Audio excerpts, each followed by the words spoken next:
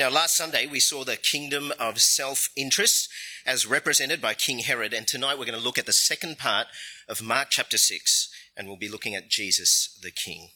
Now, as usual, an outline of the talk or a full transcript will be available on the table in the foyer, or if you're watching on the live stream, it'll be on the live stream page of the Bundy website. But more importantly, keep your Bibles open, because we're going to be looking at a number of Bible verses together. Let's pray. Gracious Father God, we thank you for Jesus, that he's the Christ, that he's the Lord, that he's our Saviour. So please deepen our view of Jesus, that we might trust him, love him, serve him, worship him. We pray these things in Jesus' name. Amen. Now, what should we be looking for in a leader? Now, it seems that in Australia, we want a leader who doesn't abandon his people in their hour of need. Now, in the summer of 2019, then Prime Minister Scott Morrison was criticised for taking holidays in Hawaii while devastating bushfires were burning Australian property and lives. When asked about why he wasn't here, he infamously replied, "I don't hold a hose, mate, and I don't sit in a control room," which he later apologised for. Well, this summer, Anthony Albanese, our current Prime Minister, was criticised for spending 3 nights at the Australian Open finals, chugging beers and eating ice creams, after having spent only 4 hours in Alice Springs, which is currently experiencing a youth crime wave. Now, clearly, we want a leader who sticks with, identifies and suffers with his people. Now, this time last year, Russian forces invaded Ukraine and attempted to take over the capital, Kyiv. And the US government offered Volodymyr Zelensky, the Ukrainian president, an opportunity to evacuate from Kyiv. Famously, he's reputed to have said, "The fight is here. I need ammunition, not a ride." This, of course, became a meme that went viral on T-shirts and everywhere else. And since then, Zelensky has galvanized the country to resist the Russian advance. This former comedian has rallied world leaders to urge them to help Ukraine's much smaller army to fight the Russians. It seems that he is exactly the kind of leader that Ukraine needs. That is a great line, isn't it? When they make the Hollywood movie, I think Keanu Reeves playing John Wick should play his character. I need guns, lots of guns. But is that what Ukraine needs? Is he always going to be the leader that Ukraine needs? Say, after the war. Winston Churchill was the Prime Minister of Britain in World War II, and he galvanised the British people to resist Hitler's advances, famously telling them to never give in. He was described by a fellow politician at the time as the only man we have for this hour. But just before the official end of the war, Churchill was voted out of office. He was no longer the leader the country wanted or needed. Now, leaders are important, aren't they? God uses good leaders for the good of his people. Look at Deborah from the book of Judges, who led Israel to a victory against the Canaanites. But equally, a bad leader can adversely affect his people. Look at the many terrible kings of Israel and Judah in the Old Testament. Now, we here at Bundy are coming to an important point in the life of our church. After more than 20 years of serving as senior pastor, Neil will be retiring soon. And as such, we're going to be searching for and voting on someone to replace him as senior pastor. Now, I'll put a disclaimer, it's not going to be me. I'm not ordained, and neither do I think I'm suitable for the role. So permission to speak freely. It's a crucial decision who you vote for. It's important that we look for what God wants in a leader.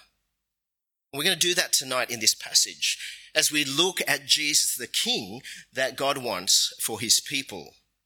And we should value what God wants in the King that he has chosen. Now, there are going to be 2 points from tonight's sermon: the King who feeds and the King who calms. Well, let's start by looking at the context of our passage. Verse 12. The apostles gathered around Jesus and reported to him all they had done and taught. Now, remember from last week in the first half of chapter 6, we saw Jesus the King extending his kingdom through his apostles. Jesus sent them out, 6 pairs of 2 apostles, And they went from village to village around Israel, pretty much doing the same things that Jesus did in his ministry, preaching, healing, driving out demons. Now it seems that they finished their back at home base with their king, high-fiving each other, and it seems that this mission trip has had some degree of success. Many people from different places have followed them. Verse 31. He said to them, "Come away by yourselves to a remote place and rest for a while, for many people were coming and going and they did not even have time to eat." Well, like every good leader, Jesus is taking care of those he leads. He wants the apostles to rest, to recover after their time of service. Now, just for a moment, think about what Jesus himself is going through. Now, we know from Matthew's gospel that Jesus has recently learned of his cousin John the Baptist's death. So imagine he's deeply grieving his own cousin's death, but he's still showing concern for his disciples. What a leader. Now, we're told in Luke's account that Jesus gathered with his disciples in Bethsaida in northern Galilee. Now, in Mark's account, they withdraw from the people by boat to go to a remote place, but many people saw them leaving and they ran on foot from all the towns and arrived ahead of them. And their final location must have been somewhere just outside of Bethsaida, maybe within running or walking distance. Now, we're told in Matthew's gospel that it is a large group of people, 5,000 men besides women and children. So there's many more than 5,000. Some commentators think it would have been around 14 to 15,000 people, about the size of a decent music festival like the Falls Festival. But it's a huge number for the day because considering the towns around Galilee, like Capernaum and Bethsaida, had about 2,000 to 3,000 people.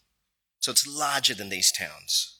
Clearly, the disciples and Jesus are generating a buzz that the Israel's leaders, like Herod and the Romans, would have been a little bit unsettled by. Now, this miracle, the feeding of the 5,000, occurs in all four Gospels, so we're going to take a little bit of a look from all four, but we're going to look at it from three perspectives: the crowd, Jesus, and the disciples. Now, firstly, what do you think the people gathered there are making of this event? John tells us. John 6, verse 14. After the people saw the sign Jesus performed, they began to say, "Surely this is the prophet who has come into the world." And Jesus, knowing that they intended to come and make him king by force, withdrew again to a mountain by himself. Now, the crowd see Jesus as a prophet.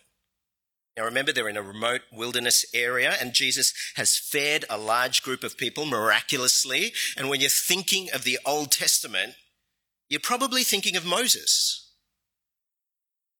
Moses fed God's people with manna from heaven. He led them from captivity from Egypt to the edge of the promised land through the wilderness. And Moses himself promised a great prophet like him in Deuteronomy 18. Now, the people want this great prophet to be their political king. Now, remember, Israel is like the Ukraine. It's an occupied land, and the people must have resented the Roman rule, and they must have resented having leaders like Herod, rotten royalty, who cared more for themselves and sucked up to the Romans than for the people. Now, what do you do when someone with great power like Jesus shows some interest in you? Well, you want to make him your king. And a crowd this size, well, that's not just a political group, is it? It's the beginning of an army, a rebellion against the Romans. They intend to make him king by force. In other words, they want a king to fight for them, to rebel against their enemies, to liberate their land. That's what the people see in Jesus. We need ammunition, not a right. Now, in complete contrast to this, what does Jesus see at this gathering? Mark chapter 6, verse 34.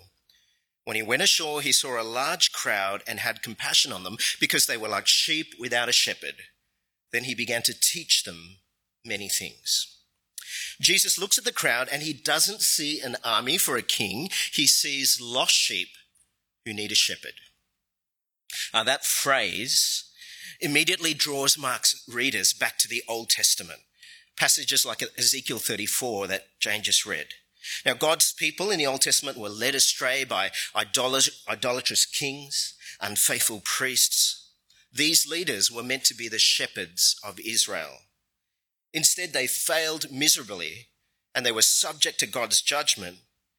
And that resulted in God's people being led astray, forgetting God's law, turning to the false worship of idols. And now, in the New Testament, under Herod and the chief priests and the teachers of the law, they are no better. The people are still sheep without a shepherd. And it's the compassion of Jesus that leads him to feed the sheep. How does he do that? He begins to teach them many things. Now, back in chapter 1, when the disciples come to bring Jesus back to the big group of people who want healing, Jesus says, no, let's go to the neighboring villages so that I may preach there too. That is why I have come. You see, the priority of Jesus is to preach and teach. Now, when Jesus taught, he taught about the kingdom of God, what the kingdom was like, how you enter the kingdom. When Jesus preached, he preached the gospel, the good news, that in spite of our sin against God, God wants to forgive all who turn away from him. God wants to forgive all those who trust him, who turn away from sin. And God's forgiveness for sin is not something you earn, but it is a gift of his grace, free to us, but paid for with the blood of Jesus on the cross. Now, that is the food that sheep without a shepherd need. Let me ask you, do you agree with that statement? Do you agree with Jesus' statement that people are lost, they're sheep without a shepherd, and that what people need more than anything else is the teaching of the gospel? When I finished my commerce degree, I got a graduate position at one of the big 4 accounting firms. I'm not going to mention which one because of my next story. Now, this was a much sought-after job for accounting students. In that year, Emma, my wife, and I decided that I would work for a couple of years and then eventually head on a pathway to doing a ministry apprenticeship, Bible college, and eventually spend most of my time teaching the Bible for a living.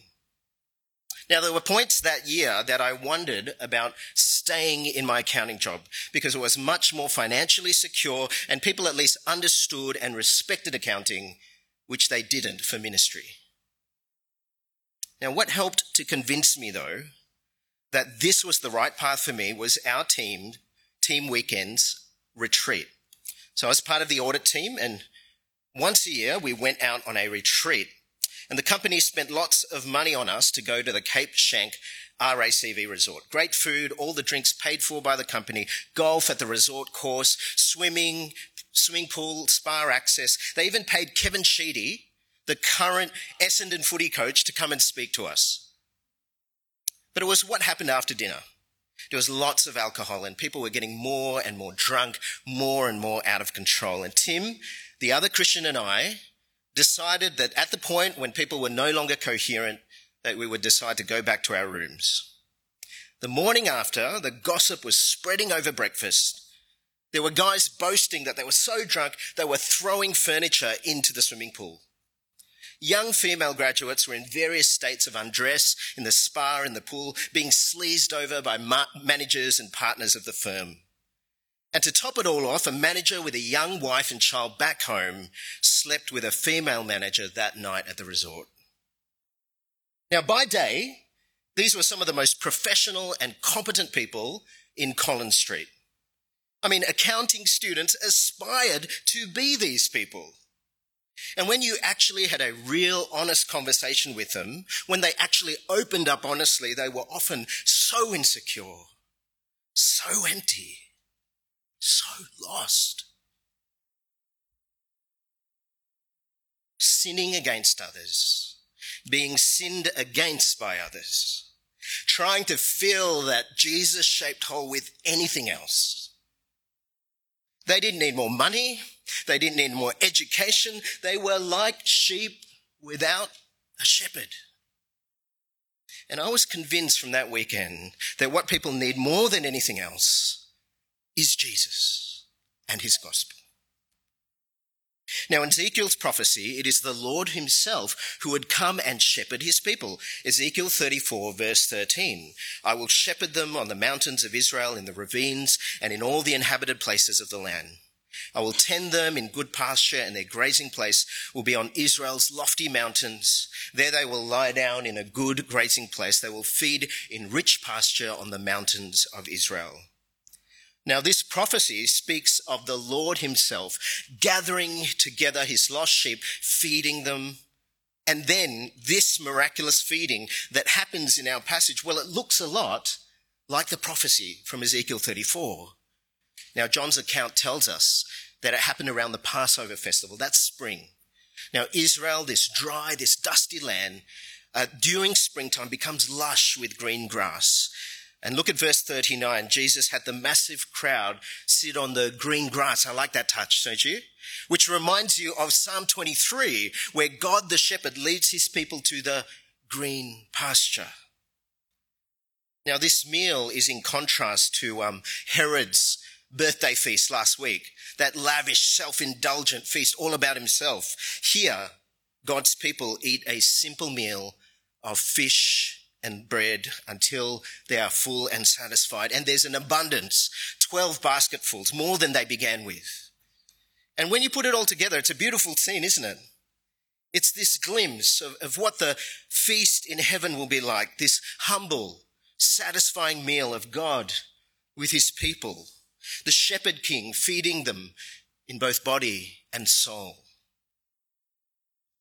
Now, how do the disciples think about all this? Because in Mark's account, I think they're the focus.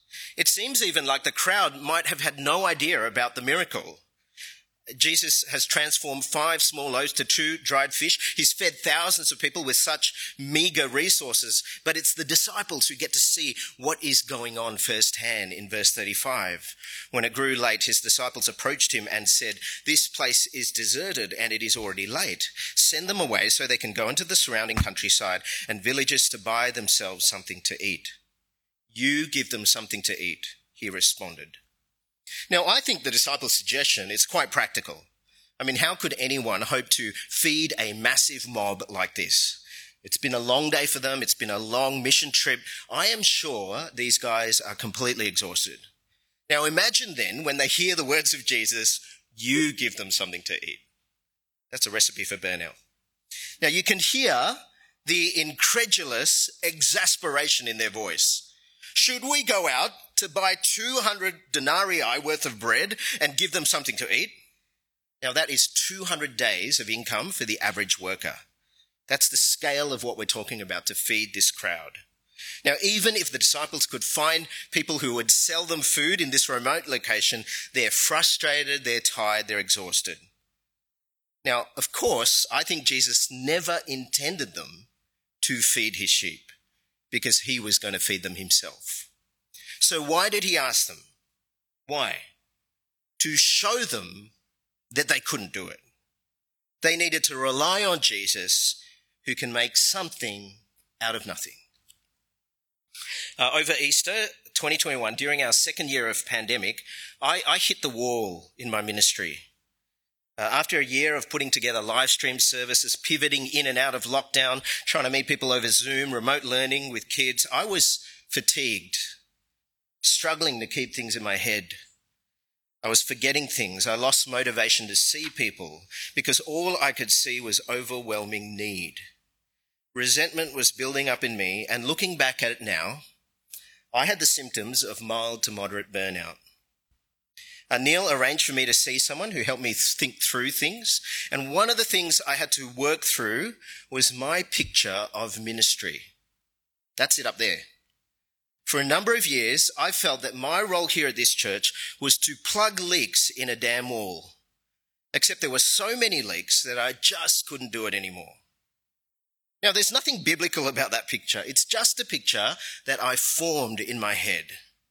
And what I see now is the pride behind it, that it was up to me, using my own strength, my own gifts. That's pride, isn't it? There's a better picture. My 2 roles here at Bundy is under shepherd and sheep. As a sheep, I need the shepherd just like you. I, as an under-shepherd, answer to the chief shepherd, Jesus, for his sheep. He is the one who feeds his sheep. Because they are his sheep, he bought them with his own blood. My job is to pray and to point the sheep to their chief shepherd. Now, that is a much healthier and more sustainable picture. Now, if you're anything like me and think that you must accomplish things and keep things going in your own strength, you need to learn the lessons that disciples and I need to keep learning, and that is, you cannot do anything without Jesus. Now, in the feeding of the crowd, Jesus wanted the disciples to see that he wasn't just a nationalistic Jewish king. He's the Son of God who's full of power, and that his Father's riches are at his disposal. Now, soon, these disciples, they'd be the key leaders in his kingdom, and they were not to build this kingdom on their own strength, but the strength of Jesus. But Jesus also wanted the disciples to see that he was the Son of God, who was full of compassion and love. That his power was not going to be used to kill and destroy, but to care for and to provide. This is how the commentator N.T. Wright puts it. We're probably meant to make the connection between Jesus' compassion for the crowds and his action with the fish and bread. God's kingdom is not simply a matter of power, but also of overflowing love, and the two here go inextricably together. You see, power without love destroys, and that is what we see with many leaders today. Now, there's more for the disciples to see if they look closely. Now, at this memorable meal, the disciples saw Jesus blessing the bread and breaking it. Exactly 1 year later at Passover, Jesus would preside over another memorable meal. And again, he would bless the bread and he would break it in front of the disciples. And that bread would come to symbolize the broken body of Jesus on the cross. And on that particular night, his disciples were ready to draw swords to fight with their king. But this king does not fight, he feeds. This king doesn't come with swords and spears. He comes with sacrifice and service. This king is not about control, but compassion. The disciples struggled to see Jesus, their shepherd king, because of who they wanted Jesus to be. They wanted the warrior king. They wanted positions of power. They wanted to wear those hats, make Israel great again. What's the leader we want for our country here in Australia? We want someone who can manage inflation, interest rates, housing prices. We want someone who can get race relations between white and black Australia right. We want someone who can assure our security against China. These are the things we want. What about the leader you need? When you're standing at the edge of death and you're wondering what happens next, gripped with fear, which leader helps you then? Jesus, the Good Shepherd, laid down his life for you, and he opened a way for you to life after death. He is the only leader who can do that. What's the leader we want for our church? Someone with a strong vision, someone who's multi-gifted, someone who can manage a large team of staff and volunteers, someone who's got good relational skills with people outside the church. Now, these are the things churches often want. We as a church will be full of regret if we voted for a man who had all those traits and yet Jesus was missing in his life. The senior pastor you need must know his constant need for Jesus.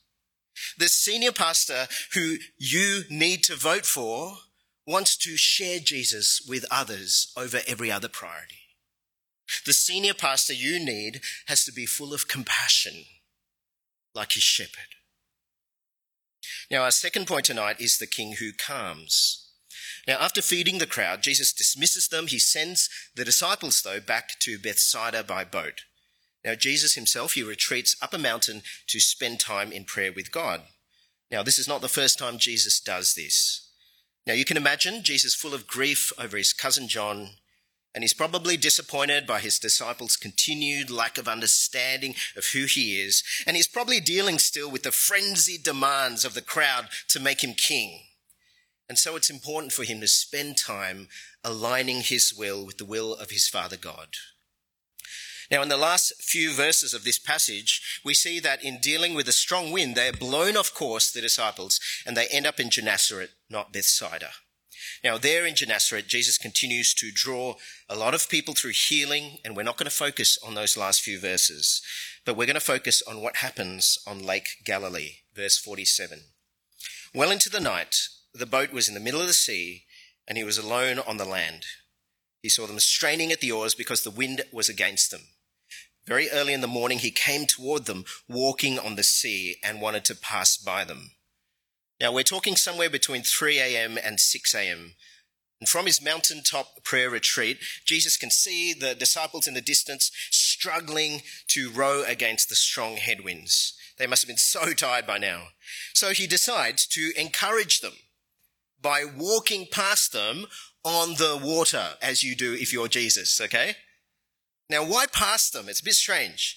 Well, if you remember once in the Old Testament, Moses saw the glory of God go past him as a means of encouraging Moses. And I think something like this is going on here. Walking past the disciples, Jesus is showing himself as the glorious king who can control storms. Remember that? He controlled the storm back in chapter 4, and he's reassuringly present with the disciples. He hasn't left them. Now, unfortunately, that plan backfires because they're even more freaked out in verse 49. When they saw him walking on the sea, they thought it was a ghost and cried out because they all saw him and were terrified. Immediately he spoke with them and said, "Have courage, it is I, don't be afraid." Then he got into the boat with them and the wind ceased. Now, it's not the first time, is it, that he's performed a miracle on a boat. That time they were on the verge of drowning from that storm, but Jesus rebuked the storm and there was calm. But the disciples were afraid of him, not the storm after that. And here they are still terrified of him. So Jesus speaks to the disciples, "Have courage, it is I, don't be afraid." Now we're going to do a little bit of Greek and Hebrew study here, okay? Quite literally, the Koine Greek, ego eimi, translated as "it is I" in our translations, can also be translated "I am." Now, back in the Old Testament, when Moses was speaking with God through the burning bush, Moses asked God to reveal his name, and in the Greek translation of Exodus 3, it is the same Greek words, ego eimi, I am. In Hebrew, we use the word Yahweh. That's the name that's translated in our English Bibles as the Lord. Now, I'm not going to go into an in-depth study of what that phrase "I am" means, but in short, it's this big statement about God. It's about God's self-existence. He wasn't "I was" or "I will be." It is "I am."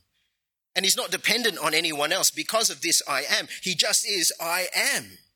He's eternal. He doesn't rely on anyone. So when you find the words "I am" on the lips of Jesus, what's he claiming?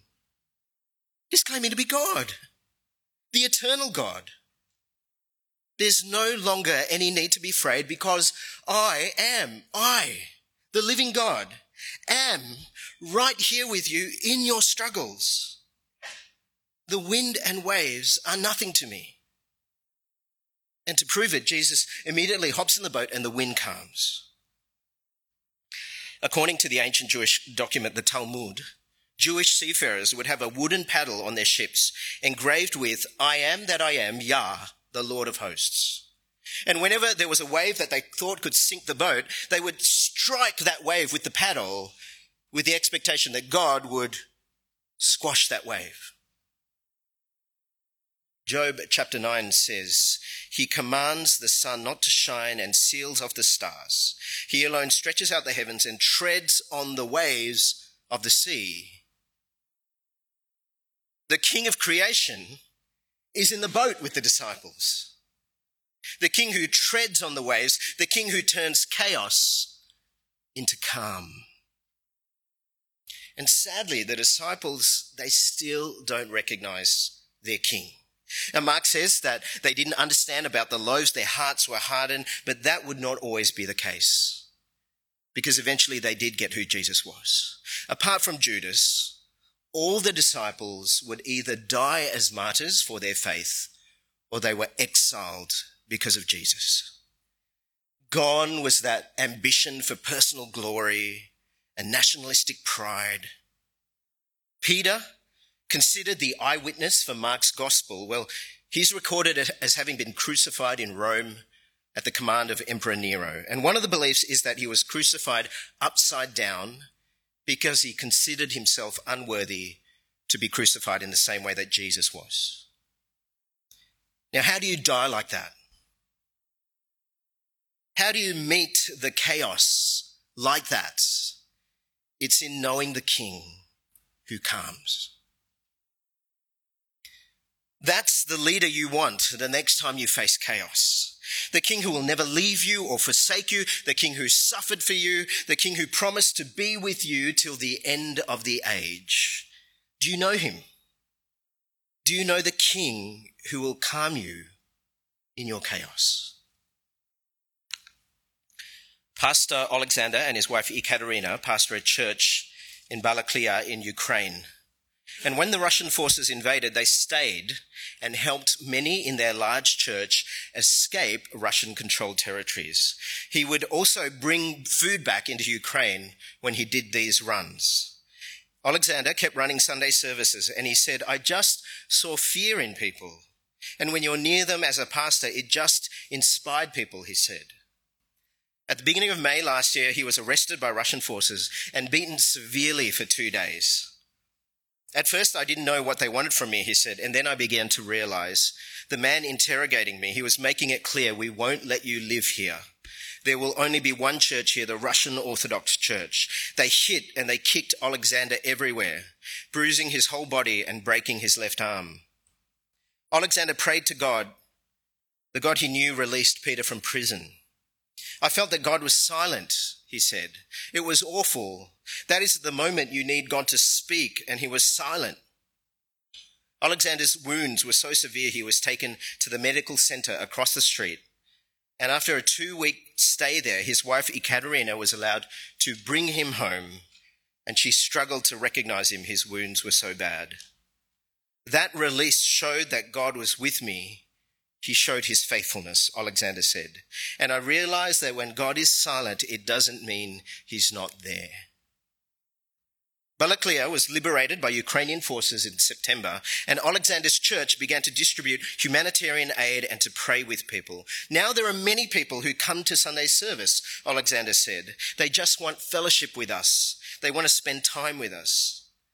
Alexander is praying for his church, but he's also praying for his captors. If at least one person heard the gospel and was somehow touched by it and give him repentance, and I want to see this man in the kingdom of heaven, he said. And it will be a great joy for me if I come to the kingdom of heaven and see one of these who have repented before God. I'm humbled and inspired when I read of leaders like Alexander and Ekaterina. I want to be that kind of leader. Leaders who don't abandon the sheep, but feed them. Leaders who are calm in the chaos. Leaders who love their enemies, who despise them. And how do you live like that? How do you love like that? Because you know the King who feeds and the King who calms. Let me pray for us. Our gracious Father God, we thank you for what we've heard of Jesus today. He is your shepherd king, full of compassion and full of power, that he could feed the sheep with his teaching, and he could feed them with his creative power. Father, thank you too that Jesus is the great I am, present with us in our struggles, in our chaos. Gracious Father, please deepen and enrichen our view of Jesus, that we would turn to him to be fed by his gospel, and that we would trust him in the chaos. Help us to be people who love and lead like Jesus as well in the opportunities you give us. We pray these things for the glory of Jesus. In his name, amen.